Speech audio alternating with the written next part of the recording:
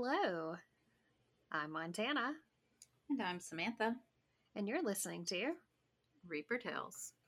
Today we're going to be talking about the case of Tracie Hawlett and J.B. Beasley. But first, Montana. What drink are we drinking today? I'm so glad you asked. I've been nerding out about this drink. So today's drink's actually not a drink. It is a shot. It is called the DNA cocktail, strawberry cocktail. So it is two-thirds ounces of. You can use the blue liqueur, or you can use what we have apparently found out is better, the clear liqueur. So it's 2/3 ounce gin, 1/3 ounce blue liqueur, or again, use clear liqueur because it works better. Well, it blue, but it's the cocktail version, not the liqueur. Okay, yeah. Cocktail version. And then you have 2 ounces of pineapple juice and some strawberries that you can puree. And you're going to rim your glass with lime juice and dip it in powdered sugar. So the reason that this is called, and this is why I'm nerding out, because I originally made this cocktail, or I'd say cocktail, this shot, and I took it in to show my husband because I'm a super dork, and I was like, look at this. You can see the actual DNA being separated from the strawberries inside the glass. And I was like, look at this white film. And he was like, oh, that's super cool. And then he took the shot. And I was like, oh, well, I was supposed to have that for my recording. So I was just showing you. So I had to, we had to delay recording for about 10 minutes so I could make another one. One thing that you want to do is make sure that you pour your liquor in slowly so that it doesn't mix so quickly with the liqueur. As well as you want to make sure they're all close to the same temperature, which I didn't do. So mine doesn't look as fancy as Samantha's.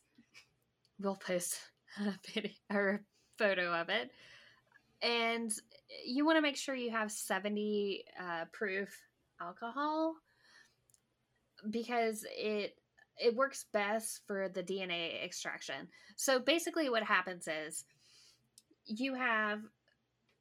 strawberries have wall cells on them called cellulose. And when they get really super cold and then they start to like unthaw or whatever, those cells break down. And because of that, it causes the DNA to kind of like moosh up. And when you add pineapple juice to it, the pineapple juice contains bromelain, which breaks down the chromosomes, leaving the DNA free to float around. And when you add the alcohol to it, the alcohol is negatively charged where the strawberries are positively charged. So they kind of float in the middle. So it was a little science experiment and I was super happy about it. You're geeking out hard. I'm geeking out so hard. Anyway, Sam, let's take this shot and let's hear about your case. Cheers, my friend. Oh, that wasn't bad. Quite tasty. Yeah. Oh, strawberry DNA. Okay. Who would have thought? Took a shot of strawberry DNA. Oh, right. I didn't even say why we called it, why we chose that one. No. I geeked out so hard. Why did I choose this one, Samantha? So, DNA is going to play a very huge part in this case, and I'll talk about it more. So it just worked perfectly. Plus, you have all this fancy geeky stuff that you incorporated with it, so it worked really nicely. Hey, I can't I'm help not it. going to go into the details of how DNA works and how they break it up and use it, but we'll get there later. Okay. Look, I watched a lot of YouTube videos on the way DNA works and extracting DNA from fruit, and that wasn't the only video. That doesn't surprise me at all. Yeah. Okay, so let's get into the case. And this case was actually brought to my attention by my husband. It is from the Dothan area, which is where he's from. So he actually remembers this case when it first got started, when it initially happened. And there was a recent development on the case, so it kind of brought it back to his mind, and he asked me to do it. So, without further ado, this is the case of Tracie Hawlett and J.B. Beasley. On July 31st, 1999, they were headed out to a party to celebrate JB's 17th birthday, which was that day. And they were both 17 years old. It's debated between the family and some of the factual sites that I was able to find whether it was a field party, which is what most of them say. The family says they didn't think she was going to a field party when they had told her where she was going, or when the daughters had said where they were going. It was just going to be a birthday party at a friend's house, so it could go either way. But in either case, they left around 10 p.m. and they were driving from Dothan, and the party was going to be about 10 miles north in Headland. Wait, what year was this? 1999. Okay. I was about to say, if this was 2000s, a 10 o'clock party for a 17-year-old, I feel like helicopter parents would have well, allowed and it. what's crazy is, this is pre-cell phones, pre-Google Maps, all of that. So, they got lost somewhere along the way, and they found themselves at a convenience store called a Big Little convenience store. That was the name of it, in Ozark, Alabama, around 11:30. So they've been driving around for like hour and a half. And Go Ozark, home. right? Well, they were lost. They couldn't. uh, so Ozark is about 20 miles northwest of Dothan. When they arrived, the store was already closed, but there was a woman there named Marilyn Merritt with her daughter. They had stopped to buy a soda, and the store had closed at 11. So I think they went to buy a soda, and the store's already closed, so they just happened to be there at the same time. And happen chance. yeah, it just kind of worked that way. And according to Miss Merritt, the car was clean. The girls seemed fine. Nothing seemed wrong or concerning. They just asked for directions to get back to Dothan. So she provided them with those directions, and Tracie went to the payphone that was there and called her mother, Carol Roberts, to let her know that they had gotten lost, but they were in Ozark, and they had gotten directions from someone there, and they were already headed back to Dothan to go home, because obviously they had missed the party. At the end of the call, she ended the call by saying, "Mom, I love you, and I'll be home soon." Wait. So they were driving around for an hour and a half? Yeah, because before they had they just stopped? gotten lost. Yeah, they got lost. They couldn't find a place to stop, I guess. I mean, at first, you probably think you're going in the right direction, and you got to think it's 10 o'clock, it's nighttime. They don't have cell phones. They're not going to want to stop just anywhere. So they found this convenience store, thought they could talk to somebody in there, and it was closed. But an hour and a half? I mean, it says that they headed out around 10, and they arrived around 11:30 in Ozark, which was 20 miles northwest of Dothan. These are all back roads. The only main road is 231, and that's a 4-lane highway. But you're talking like 40 minutes at most driving. Probably. This is all I could find as far as them getting lost. Nobody else talked to them in between. At least nobody that's come forward. This was just the very next contact that they had was at this convenience store. Miss Merritt then said later that she saw them leaving the park. Her and her daughter both said they saw them leave the parking lot and get on the highway going in the right direction that she had provided to them. And this is the last time that they were seen alive. After receiving the call, Carol Roberts, the mother, who had been working a long shift, fell asleep because she wasn't worried that her daughter would be home. You know, she was very responsible. She trusted she'd be there. When she woke up in the morning and learned that Tracie had not returned, she immediately talked to local police and reported her daughter missing around 8 a.m. because it wasn't like Tracie at all. She, again, super reliable. If she said she was going to be home, she was going to be home. From what I could tell, based on what the parents had said, she didn't really like going out and being out for a really long time. For what they could tell, she was going to go to the party, hang out for a little bit, peace out, go back home. Girl after my own heart. No kidding. Way ahead of her time. So, I mean, and if you think about it, she didn't even have to call her mom because there was no cell phone. She didn't have to call her mom on the payphone and say, hey, we got lost. Her mom might not have even thought anything about it. She knew she was going to a party. So, I mean, the fact that she even stopped to do that kind of shows what kind of a person she was, especially at 17. Yeah, no kidding. So, this is one case where the police did not second guess what the mom had said. Like, they knew her. They knew it was outside of the norm. So immediately they went out they tried to come through the area, see if anybody had seen them or talked to them, did their own search right away. So they didn't even make them wait the period of time. In the meantime, in Ozark at 9 a.m. on August 1st, 1999, so that was the next morning, JB's Mazda was found on Herring Street in Ozark, less than a mile away from the payphone Tracie had used to call her mother hours ago. When the car was discovered, they didn't find the keys. They didn't really see anything amiss from outside of the car. There was no damage to the car, but the car was very muddy and almost out of gas, despite it being reportedly filled up the previous day. The parents had given the money to the girls to go ahead and fill up the car the previous day, so that's how they knew that it had been filled up. But that's not, that wouldn't be crazy if they spent an hour and a half driving around. So that was one thing that was talked about in a lot of the articles that I read. The Mazda that she had an 18-gallon tank, and based on the average gas mileage that it would have had, it should have gone on for like 8 or 9 hours. Yeah. So for it to be almost out of gas, it basically would have been driving all night long in order for it to run through that much. Unless, but they don't know for sure that she filled up her gas tank. She might have put half as much in there.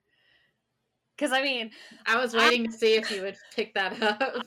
I, as a teenager, would have been like, you know what? I'm only going to use half this money to fit in my gas tank. The other half, I'm going to buy sour straws. It's the convenience store. That was one thing that was mentioned on in one of the articles. But I mean, that is true. They don't have like a receipt or anything showing she filled up the car. But at the very least, you would expect that they had put a decent amount of gas in the car since they knew they were going to be going to this party that night. You would think. Plus, Yeah. I would think if they were getting low in gas, they probably would have, when she called her mom, would have at least checked with her, said, hey, you know, we're running low on gas, or can you come get us, or something like that. I don't think she would have been, we'll be home soon. Plus the car is still in Ozark, which is weird. Not even, that is weird. I mean, it's right where she had just left. It wasn't even a mile from the payphone. So, and it was in the opposite direction from the direction that Merritt had said that they went. So that was also odd. And the direction that the car was parked made it seem like they were going back to the convenience store. So again, I don't see how they could have gotten turned around. That wasn't the direction she gave them at all.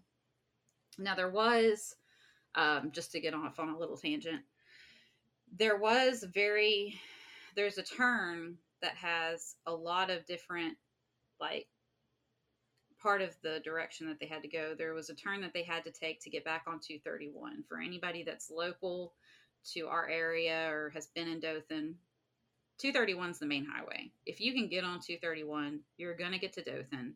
If you get on 231 going the opposite direction, you're going to get to Montgomery. So, like, it's a straight shot. I mean, anybody that is from that area would know, get to that road or get to that highway and you can make it. There's also another highway that's 132 So it's the same numbers, but in a different direction, like in a different order. So some have debated that maybe, they're 17-year-olds, it's late at night, probably getting nervous because they're lost. They may have taken the wrong turn because the numbers were the same, but in a different order. They turned the wrong direction and they went towards the wrong highway.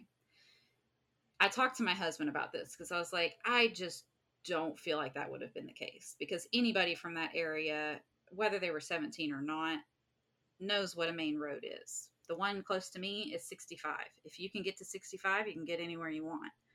I'm not going to mistake that interstate for a different interstate. Same way with the highways. Like, that's one of the first things you're going to learn, especially if they were already had the mindset of going 10 miles away. I mean, I feel like they knew the area pretty well. Well, what I can say about that is 12, 13 years ago, my sister and I, we decided to make a trip to Georgia on a whim. We lived together in an apartment and we were like, let's go to Georgia out of the blue. So we looked up this was the time of MapQuest and stuff like that. Oh my gosh, yeah. So we didn't have like a GPS or anything like that. And so we looked up directions, we wrote down directions, and it was just like, because we didn't have the money to like just look up on our phones at that time, like directions. Yeah. Shoot, I would get it printed out, the MapQuest directions printed out, and it would get you about within 5 miles of your destination and be like, all right, you're good. Yeah, but that's basically, we looked at MapQuest, we wrote down MapQuest because we didn't have a printer. We barely had a couch at the time. And we, in the middle of the night, just decided to drive to Georgia. And it was a bunch of these back roads. And I remember driving it being like, I feel like we could be murdered back here. What if I had to pee? What if we ran out of gas? And then, then we would hit like one of those major highways. And I was like, oh, okay, yeah. This highway seems familiar. Let me keep going down it. Yeah, and I feel like once they got to the highway, they would have been fine. And that's what she gave them directions how to get to the highway, because from that point they knew how to get there. So I don't see it likely. I mean, I know for a lot of people 20 miles is really out of the way, but we're in Alabama. There ain't a lot going on around here. There's not a lot going on around there. So, I mean, I'm 10 miles from the closest town where I live. So I feel like I don't know their mindset, obviously, but I don't feel like the road situation really would have thrown them off that much. No, because any road you get on, you're either going to end up near an interstate or like a major highway. You're talking like 31, at least 31, because 31 runs through the entire state, or 280, or just any of those. Yeah, I mean, you can take 231 that I was talking about. That literally goes, so Dothan has a circular highway around it. So the 231 goes all the way around the city, and there's an exit on either side, so you can go north or south, or east or west. I can't remember, but anybody who's from Dothan is going to be familiar with that, and that's going to be the main thing they're going to be looking for, because they were from Dothan, so that was something they were familiar with. Yeah, we're talking about 17-year-olds, not just got their license. They've been driving for a year at least, assuming legally. It could be 2 years legally, but we're talking about the late 90s. Those kids, yeah, they had their license and they were probably driving before then. And they didn't have GPS, so it's not like every time they got in their car they had a GPS. They had to know like where they were going. Yeah, and especially if, let's say, they didn't fill their gas tank, they really would be making a point to make sure they know where they're going. You would, because they don't have a lot of wiggle room on that. So anyway, that was a long tangent. Well, I mean, and it went into some of the things that I was going to talk about anyway. But so the car was found. There was no damage to it, but the car was muddy and almost out of gas. So if it had been on the highways, why would it be muddy? The Miss Merritt had said that it was clean when she saw it. The keys were not found. The car doors were unlocked and the front driver's window was rolled down a few inches. They also found JB's driver's license on the dash, and both of the girls' purses were inside the car, but the girls were nowhere to be seen. Wait, and this was JB's car, Right. and her driver's license was on the dash. Mm-hmm. Yep. You And the know what that purses makes were in me there. think of? Yes. I'll get there. Okay. So this is where we are right now. They, hours pass by. No one's seen the girls. Nobody has said anything about any updates since she had made that phone call and since she had talked to Miss Merritt. So an investigator was sent from Dothan to take the car back to Dothan from Ozark so that they could look at it, see what they could find. While they were waiting on the tow truck, they discovered they could open the trunk with a lever found inside without needing keys. Okay. What? Just to What? check, just to check. Raise a hands. How many of us are aware that we can open a trunk to a car without keys from inside the cab? It's Wait. unlocked. It's My unlocked. They can get in. my first vehicle. Sorry, no, my second vehicle. My first vehicle was like an Explorer, so didn't really have a trunk.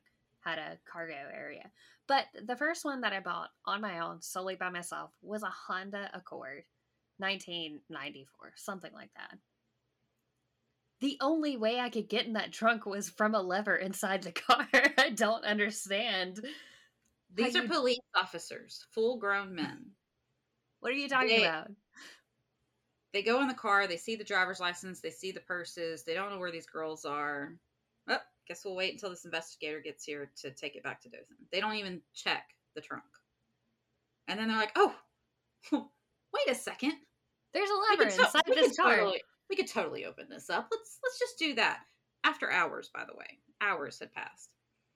So at this point, 6 hours had passed since the discovery of the car. It's almost 2 o'clock in the afternoon when they opened the trunk to discover the bodies of both girls. 6 hours. This is going to be a very morbid question, but I gotta know. Could they have been alive?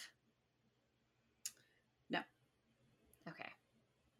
That's actually my next point. But think about it. It's been 6 hours in South Alabama on August 1st. Oh, it's hot as shit. In the afternoon. It's 2 o'clock in the afternoon when they open it. Hot as fuck. It's so hot. So that's not the best situation to be in.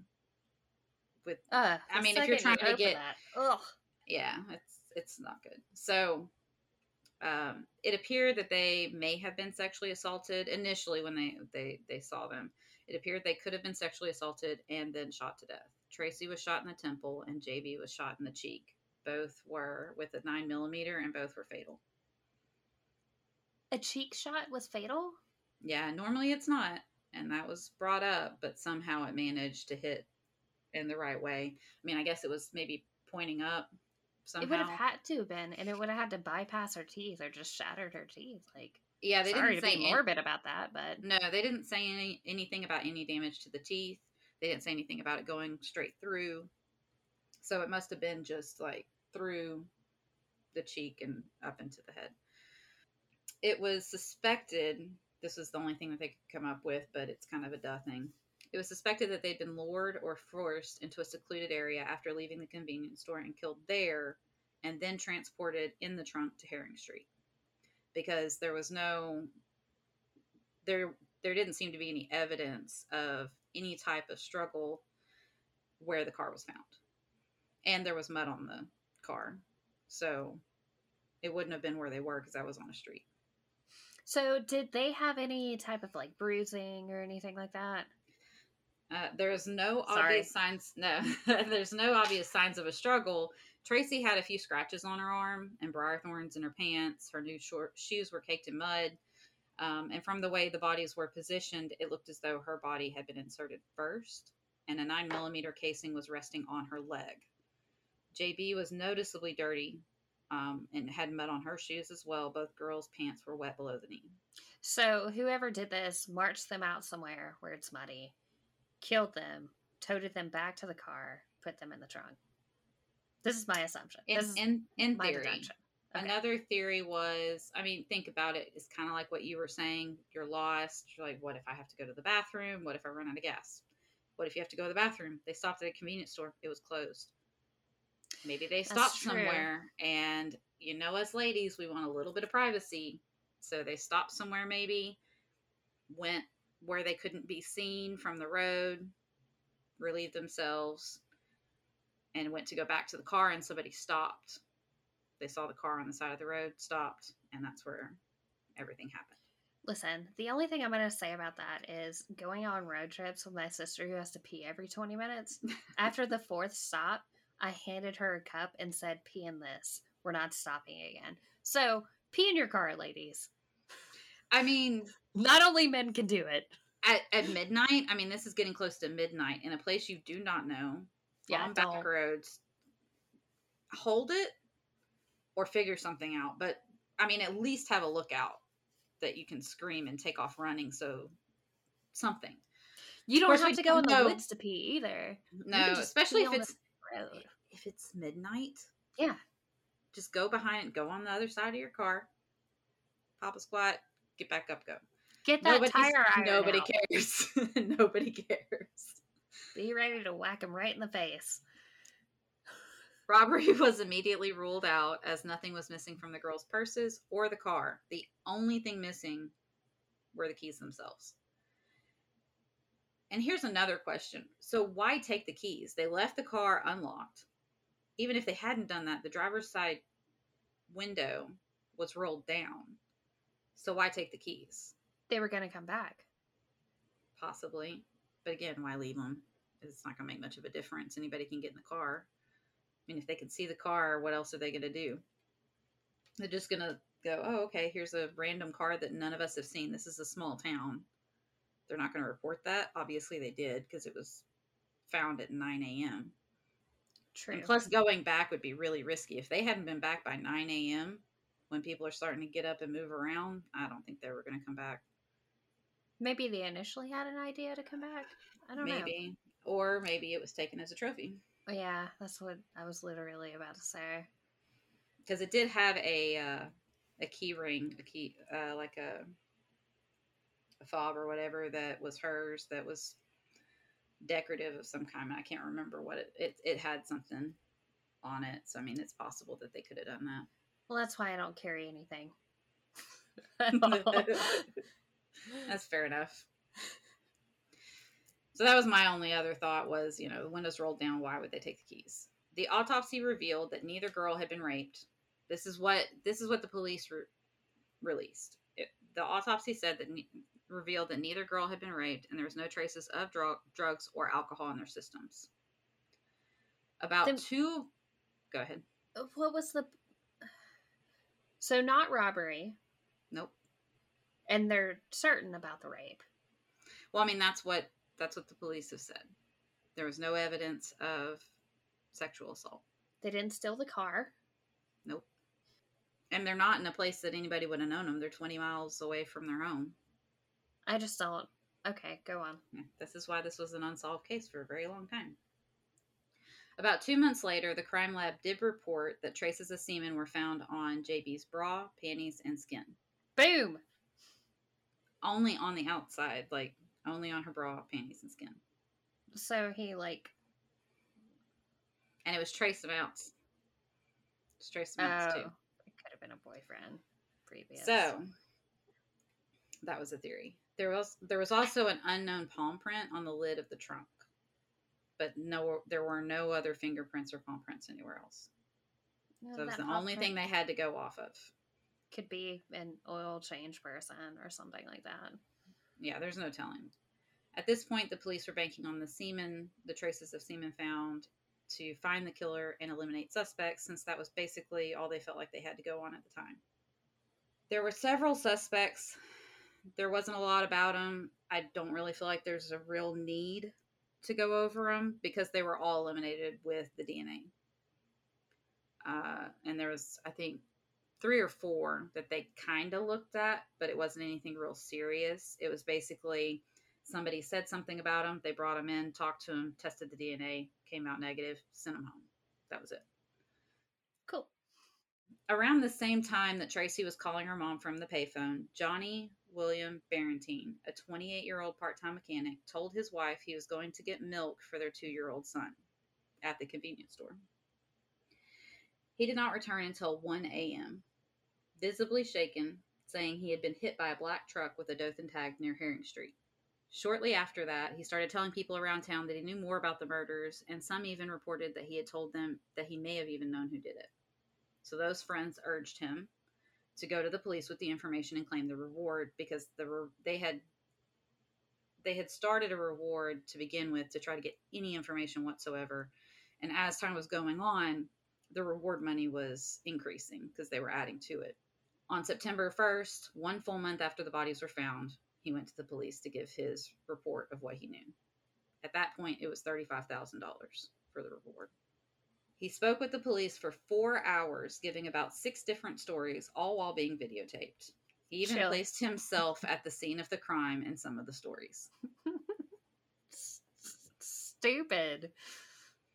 According to a website that I got a lot of information from, stonecoldproject.com, according to the Ozark Police Chief Tony R. Spivey, Barentine initially said that on the night of the killings, he had seen a black truck speeding away from the area where the girls were found.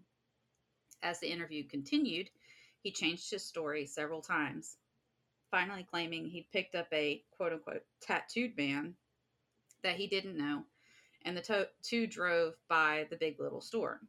Barentine said the man to whom he'd given the ride got into the car with the 2 girls, whom Barentine identified as the dead girls. That was literally how he identified them, and told him to follow them. He said they ended up on Herring Avenue, where the man got the girls out of the car. He then said that he heard 2 gunshots, and when the man returned, Barentine gave him a ride from the scene and then went home. It sounds like a wild night. If I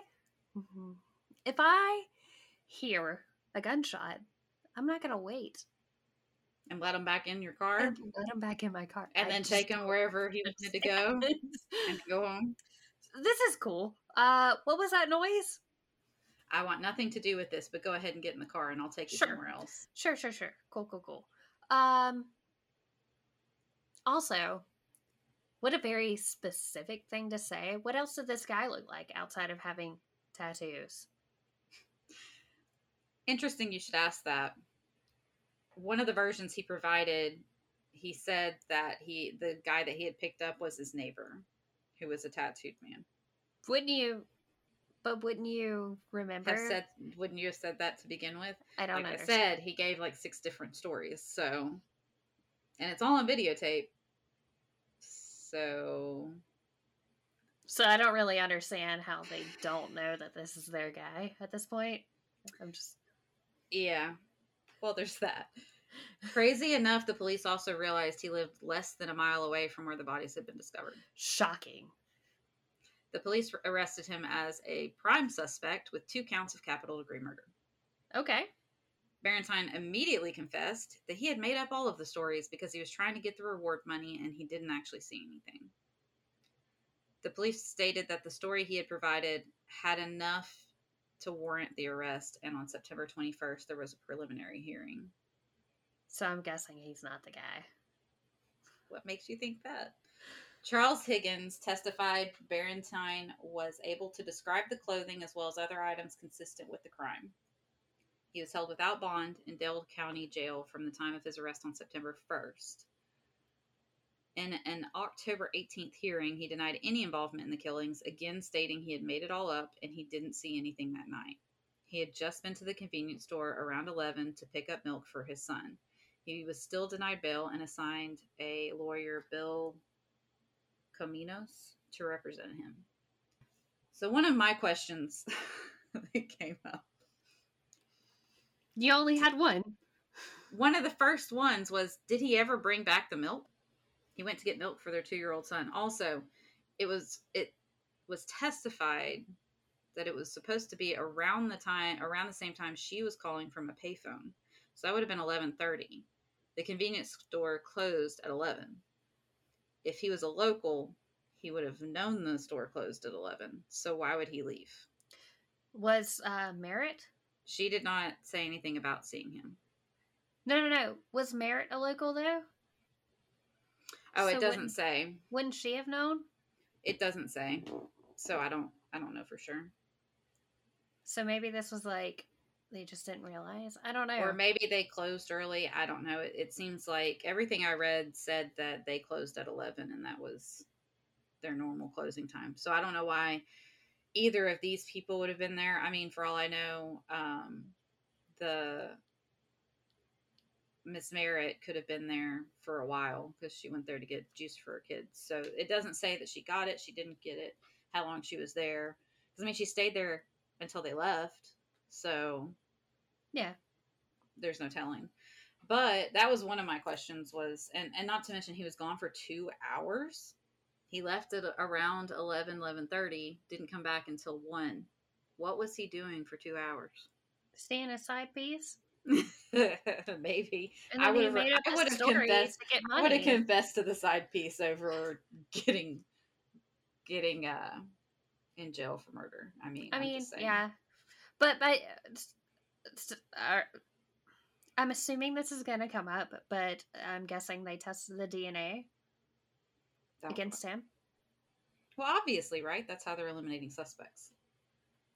So did it match? Okay. We're not there yet. Fine. Fine. We're not there. So wait, they arrested him before they tested the DNA against his? I know it's the late 90s, but at the same time, they didn't have anything on him. We're getting there. I told you there's a lot of similarities between this case and your last case. They didn't there's going to be so much like they had suspicions. They didn't have any type of circumstantial evidence. As far as they were concerned, they basically had a confession. Because he basically told them he was an accomplice. He knew all about it. What are you talking about? He made up the truck. There's a lot of just insinuations. Like they're just pulling what they want out of this quote unquote testimony. Tattooed man? Yeah, exactly. Okay, so let me get into a little more information. So the family of Barentine continued to support him and his innocence, saying there was no way he could have anything to do with the murders. Even his own lawyer, the one that was assigned to him, stated that despite needing to always take what the client said with a grain of salt, he didn't actually believe Barentine was capable of the crime. Not that he didn't do it, that he flat out wasn't capable of it. Yeah, I just don't see him being intelligent enough to pull this off. Funny you should say that. As the time progressed, Barentine reported that he was tired by the end of the 4 hours he had been interviewed by the police when he came in there to give them information for the reward. Yeah, it's exhausting. He was never told he could go to the bathroom or leave at any time during those 4 hours. It's assumed, okay, if you and I get called into a police station, or we go to a police station to make a statement, you and I both know that the second we sit down, we have the option to say, I want a lawyer, I'm going to the bathroom, I'm hungry, I'm thirsty, I'm going to leave. And you can do any of those things. You can go get food. You can go get something to drink.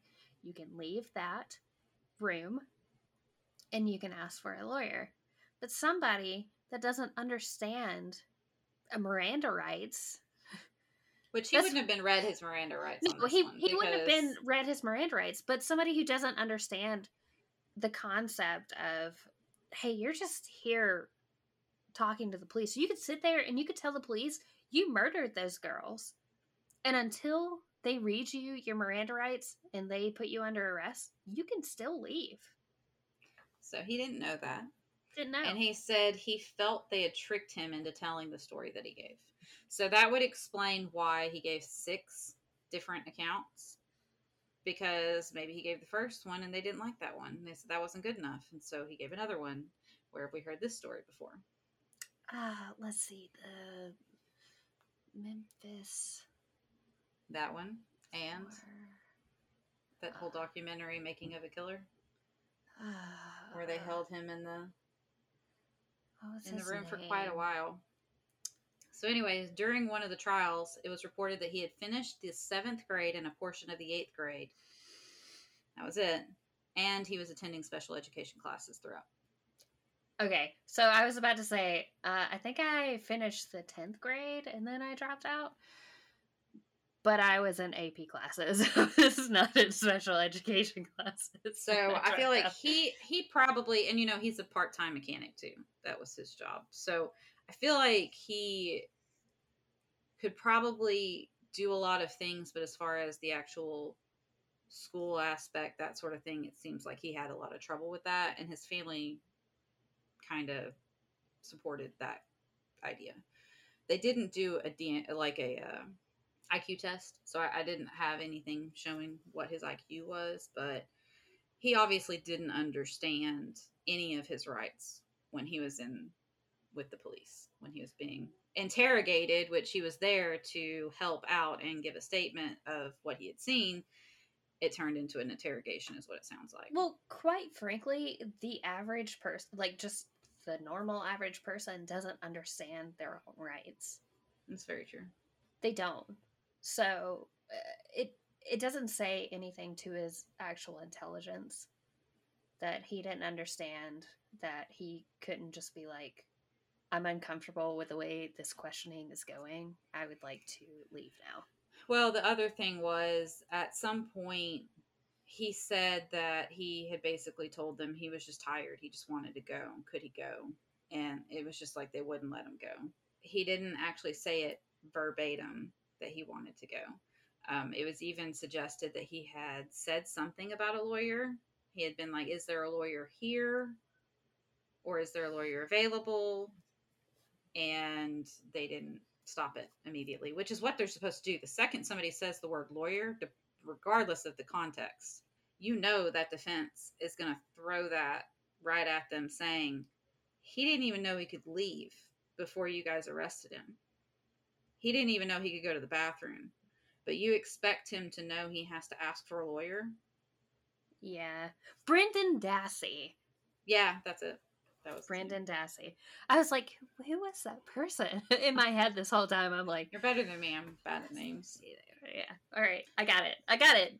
Now it's not going to drive me crazy. They did get other lawyers for Barentine, and they said that they didn't believe the police would ever drop the charges if they felt they had any kind of link for him to the murders. And at this point, remember, they don't have anything. They have is the stories he told, and he didn't even tell the same story twice. So there's that. It should also be mentioned that at no point did Barentine mention any type of sexual activity whatsoever that would account for the traces of semen found on JB. The neighbor he had mentioned in the stories had an alibi, so he wasn't even there. And the DNA from the scene did not match him or the neighbor. They were eliminated. But he was still arrested and still held without bail. Yeah. I told you, you're going to be a little irritated about this one. How do you not, as an actual person, like, that's what I They eliminated 3 or 4 people based on the DNA alone. But they held him even though it didn't match. No, because they wanted to close this. Exactly. That was all that was. That's definitely what it seems like. I'll say that. Despite the fact that there was no physical evidence to link him to the crimes, he was held until January 2000, when a jury came back with the decision that there was not enough evidence to indict him and send him to trial. Good. So they had to release him. This was a, what is that This called? was September. He was held, September was when he was arrested. He was held until January. What's that hearing called, though? A preliminary grand jury. Grand jury. Yeah. So, yeah, if they don't find enough evidence, why would you even... But now that does mean that if they do find evidence, they can bring him back. But right now, you don't have enough, so you're going to let him go.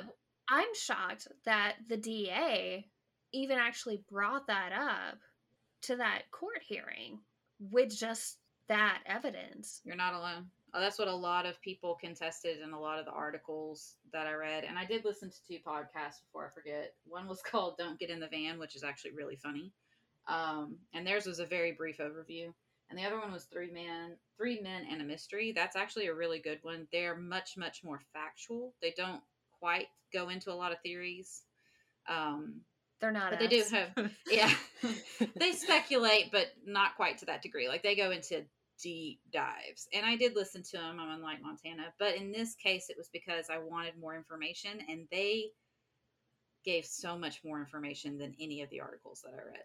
Because they talked to the coroner, got copies of the whole files for these, copies of the autopsies, all of that. They've talked to experts. So it's a good podcast if you want to go into a deeper dive in this case or any other ones. They're a good one to go to. That being said, this is going to be a two-parter because I cannot fit the rest of this in here. I'll end it in just a second. But theirs is like 6. So they'd obviously go into a lot more detail than I do. But this is about what I feel like is doable. Because 45 minutes to an hour can be a lot. But anyway, I'll finish this up. I want to let you know that I'm going to go and listen to that podcast after we get done with this episode. Oh, please do. I'm going to wait until then because I don't know anything about this case. This is the first time I've ever heard of it. And it's bananas. To me, like, it just, I'm a normal, average person. And yeah, I've listened to a lot of true crime. I've spent a lot of time, like, researching true crime and things like that. But at the same time, even if somebody like that came to me and was like, yeah, and told me 6 different stories about something, I'd be like, this person doesn't know what they're talking about. Like, they're trying talking to look nonsense. cool, trying to get a reward, whatever. Yeah. And what happened to the whole, like, police departments typically hold one piece of evidence back or a few pieces of evidence back so that they don't get false. Well, and I wonder if that's what happened with the sexual assault. Because if you noticed, I said multiple times that's what the police have released. But they're banking so much on this DNA evidence. I mean, they're eliminating people based only on that. And if they weren't sexually assaulted, it was not found any place but on their clothing. That doesn't even prove anything. Oh, it just that could have been a boyfriend, and she didn't change her clothes. That's it. Like that, it literally doesn't prove anything. It proves another person is involved with that person who died. It doesn't mean they were there when it happened. It doesn't mean they were even in the general vicinity hours before it happened. So it's just strange to me that they banked so much on this DNA evidence if that wasn't the case. Now, if you found it and they were sexually assaulted and you did find it per the rape kit, that's a whole nother story. But it just doesn't make sense in this case. Well, in any case, the police at one time also stated that Barentine had confessed to a cellmate that he had killed the girls. Jailhouse snitch. We all know how reliable those are. So that was the other thing that they had brought to the court to say that as proof. So literally all they have is words.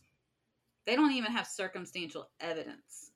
They don't have anything. Other than he was gone during the time that they could have been killed. They don't even know for sure that they were killed at that time. He lived within a mile of the site, and he told stories. That's it.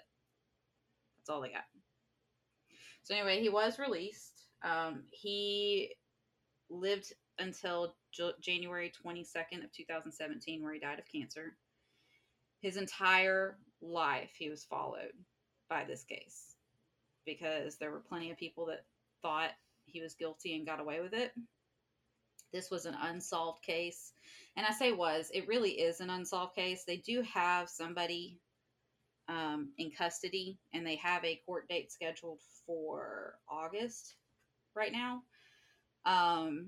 But there's the court case obviously hasn't happened. So it's not technically closed because we haven't concluded the case, but they do feel like they have enough evidence now with other things that they have the right person, and I'll get into that on part 2, and that's why I'm having to stop here, because that's going to be a whole nother bucket of worms. But so what you're saying that's where we're leaving it right today. They terrorized this young man for his entire life until he died of cancer.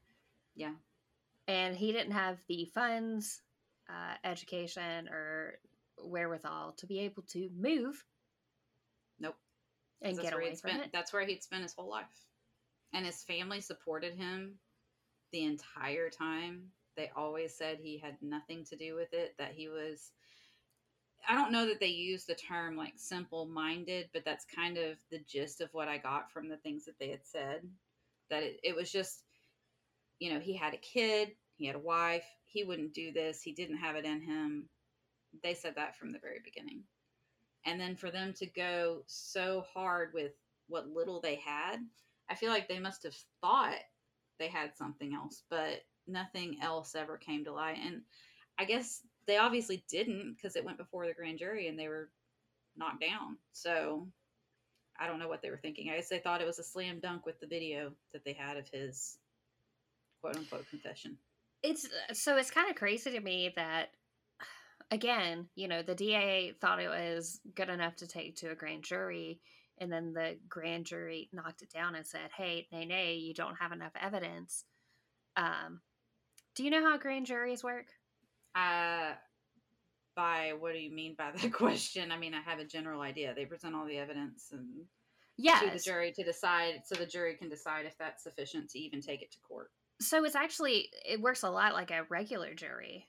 So it's just Yeah, but random. they are supposed to approach it from more of a factual manner. They don't make Yeah. any So conjecture or anything like that. nothing like that. It's a lot shorter. It's a lot more fact based, but you have random people who are elected to this grand jury. They come in, they hear the facts, and then they say they're given the how the law works. Like, hey, this is how the law works. You need this amount of evidence to be able to try somebody. Then they hear the evidence that's presented, and then they say, yes, you can go to like an actual court case with this, or no, you don't have enough evidence. So we're talking about people who are brought in from the street, who are given basic instructions on how the law works, and sits down, listens to this, and then says yes, yay or nay. So a lot of the times they will actually say yes because they're thinking in their head a DA has actually come and said that this is enough evidence and things like that. And especially when we're talking about Alabama, it's surprising to me that that actually was blocked before it went past this, this court hearing to an actual case past the grand jury. That's what's surprising to me.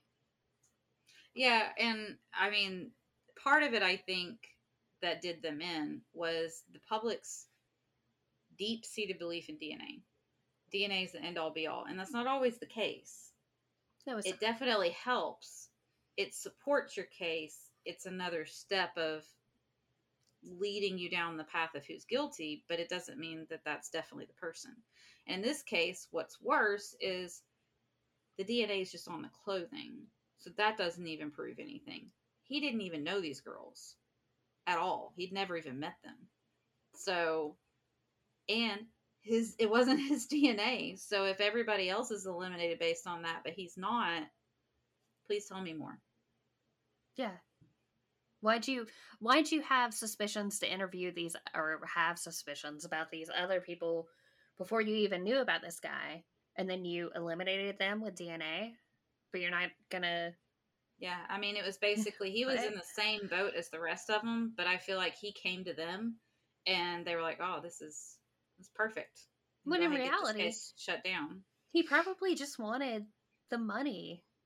Yeah, he obviously needed it. I mean, he's working as a part-time mechanic. I mean, you can make some good money, but he had a kid and a wife.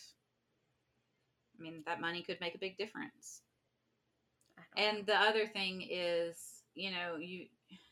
it's literally the same, but they have 4 hours of of these stories showing that the stories are contradictory. They don't match up. They don't give any details outside of what was already known. And they went on that without even having the DNA match and thought that the grand jury was going to say, "Yep, sounds good. Let's try this out." Yeah, that's what I'm saying. Like, why would you even present that to a grand jury? Why And would then the jailhouse DA? snitch. That's the other thing. Like, this is the boiling pot of the worst evidence ever presented in a court case. And you're gonna hang your anchor on a jailhouse snitch and a 15 confessions by somebody in 4 hours? Get the fuck out of here. Yeah. So, needless to say, the grand jury made a good decision on that one, because I don't feel like he had anything to do with it. I feel like he was doing something he probably wasn't supposed to do when Oh, he for left the sure. house, and came up with this excuse of the truck to kind of cover that up. Um, but I don't think he saw or heard anything until the next day when he found out what happened, and then he was like, "Oh, this is even better. I can get some money on top of this." Yeah, probably. Bless him. So yeah, on the second one, I'll talk more in depth about um, how it progressed in the time between. They didn't have an update from the point where he was released until 2018 or 19. It was a cold case. So it was a lot of urban legends, a lot of mysteries, a lot of hunting, but nothing. So I'll go over some of the theories that came up in between there, and then what recent development came up, and then the trial that's coming up in August. Well, can we stop this recording, then start a new one so you can just tell me about it? No. No. Fine. Nay, nay. You're Come gonna have to on. wait. All right. I guess I have to wait like the rest of you. Boo. Not quite as long. Well, good job, dude. This is an excellent episode. I want to reach through this computer and strangle the life out of you. Don't Yes. research. I want to know what's happened. I'm not going to do it, Thank you. but I'm going to wait, just like everybody else will. I will know sooner than you guys, but not too By a much little. sooner. Samantha, where can our listeners find us on Instagram? At Reaper Tales Podcast. You can find us at Reaper Tales Podcast on Facebook. You can email us at reapergals@reapertales.com. You can email us with any true crime stories that you know, any paranormal stories that you know. Anything you want us to cover. Anything you want us to cover. We like the spooky. We like the different stories that other people haven't heard. And reach out to us anytime. Absolutely. Make sure to follow us on Spotify, Apple Podcasts. Like the show. Yeah. Rate and review. That's how we get our name out there. And if there's one that we are not currently on, let us know. We'll see about getting on other ones so you can hear us. Yes, other streaming channels. So until next time, the Reaper will come.